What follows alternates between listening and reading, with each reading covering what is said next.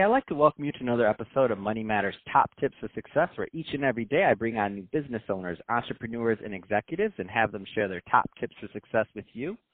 My name is Adam Torres. You can follow me on Instagram at AskAdamTorres to keep up with my book releases, book tour schedule, signings, all that other good stuff. Always love to connect with you there.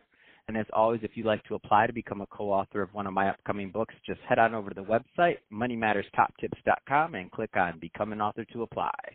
All right, so today I have Brenda Schmidt on the line, and she is the founder and CEO over at Solera Health. Brenda, welcome to the show. Thanks, Adam. Appreciate the opportunity. So, Brenda, I'm excited to get more into what you're doing over at Solera Health. But before we do that, let's get a little bit more into your background. So how did you get started in business and as an entrepreneur? Yeah, I had a little bit of a circuitous route to becoming an entrepreneur. Got a master's degree in immunology and then ended up spending about 15 years with Baxter Healthcare, so a very large Fortune 100 company. But the last 6 of those years, I was actually an entrepreneur. I was running a business unit for Latin America with about a $92 million P&L and really thought I could make a bigger impact as an entrepreneur. So left there, almost 15 years ago, bootstrapped a startup for about 10 years, and that was a really great learning opportunity that was not a financial success, but really pointed me to a business model and product market fit with Solera now that we started about 4 years ago. That's awesome. So Brenda, you obviously went out there and you like, as you mentioned, you bootstrapped it and you had some pivots along the way. There's some entrepreneurs out there right now that are maybe just getting started with their first business, or maybe they're on their second one. The first one didn't go so well, and they're bootstrapping it. They're in the trenches every day working on that P&L and getting clients. What kind of advice would you give them on their journey? Well, you're exactly right. I mean, I think those of us who are entrepreneurs couldn't imagine doing anything differently, but it's not all, roses. And I think so finding that passion and that reason and mission for why you get up every day and do what we do, I think is super important because it gets you through those times. And then the other is just be a lifelong learner. I think as an entrepreneur, you wear a lot of hats and the opportunity to continue growing and learning as the business evolves.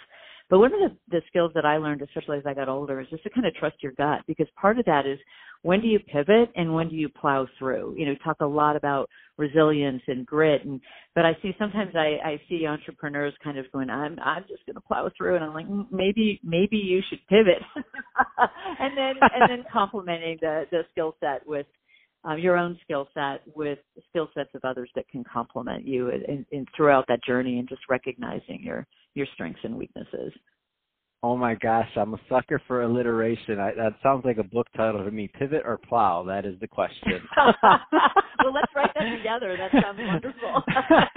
That's a great title. Pivot or plow. So, Brenda, let's switch it up a bit. I want to get into what you're doing as founder and CEO over at Solera Health. So, first, tell me a little bit more about the business, please. Yeah, well, what we recognized was, there's lots of problems to solve in healthcare, but, healthcare happens in doctors' offices and hospitals, but what we recognized was that health happens where people live, work, play, pray, and shop. It's not in doctors' offices. And yet those either community organizations and now all of the digital apps who have really innovative approaches to helping people maintain and improve their health were completely disconnected from healthcare. And so, consumers were sort of hunting and gathering. There was no, Expedia or Airbnb or those types of aggregation platforms. And so we built a technology platform to create a 3-sided marketplace that matches, just like Match.com, consumers into a network or ecosystem of digital apps that we've vetted and curated, and we know they work, as well as all of the community organizations that people are familiar with, the Weight Watchers, departments of health, YMCAs and their communities that are providing really valuable services and helping people improve their lifestyle behaviors.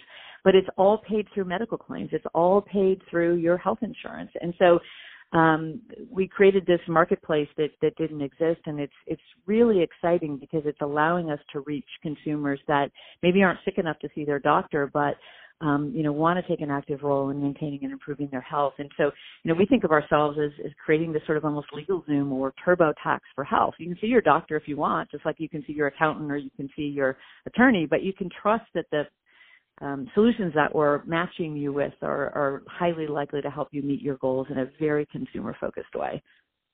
That's awesome. So what has been some of the feedback you've gotten? Because I'm just interested, because whenever you've worked with healthcare and different platforms, I mean, what are the end users saying about this? Well, the end users are consumers, and they're like, Mm-hmm. oh my gosh, thank you.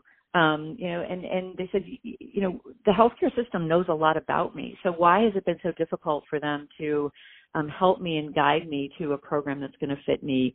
And I want to be engaged in my health. So consumers send us success stories every day, and some of those are just incredibly compelling.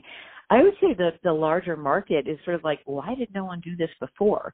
It seems like a simple concept, but it was a lot of hard work. Healthcare runs on choice and networks, and I don't know that anyone sort of thought, well, let's create a specialty network out of the non-clinical service providers, and pay them just like we pay other types of healthcare providers that can improve the cost and quality of care. That's awesome. I love it. So if somebody's listening to this, Brenda, and if they want more information on Solera Health or to connect, what's the best way for them to get it? Yeah, go to our website, which is soleranetwork.com. You can send us an email, hello@soleranetwork.com. I'm always on LinkedIn, so look up Brenda Schmidt, Solera, and you'll find me on LinkedIn. And I got a lot of direct messages there, too, that I'm happy to respond to. Awesome. Well, hey, Brenda, really appreciate you coming on the show today and sharing more about your mission over at Solera Health and all the great work you're doing there. And to the audience, as always, thank you for tuning in. I hope you got a lot of value out of this. If you did, don't forget to subscribe to the podcast, leave me a review, do all those great things we do to support our podcasters. I really do appreciate it. And Brenda, thanks again for coming on the show.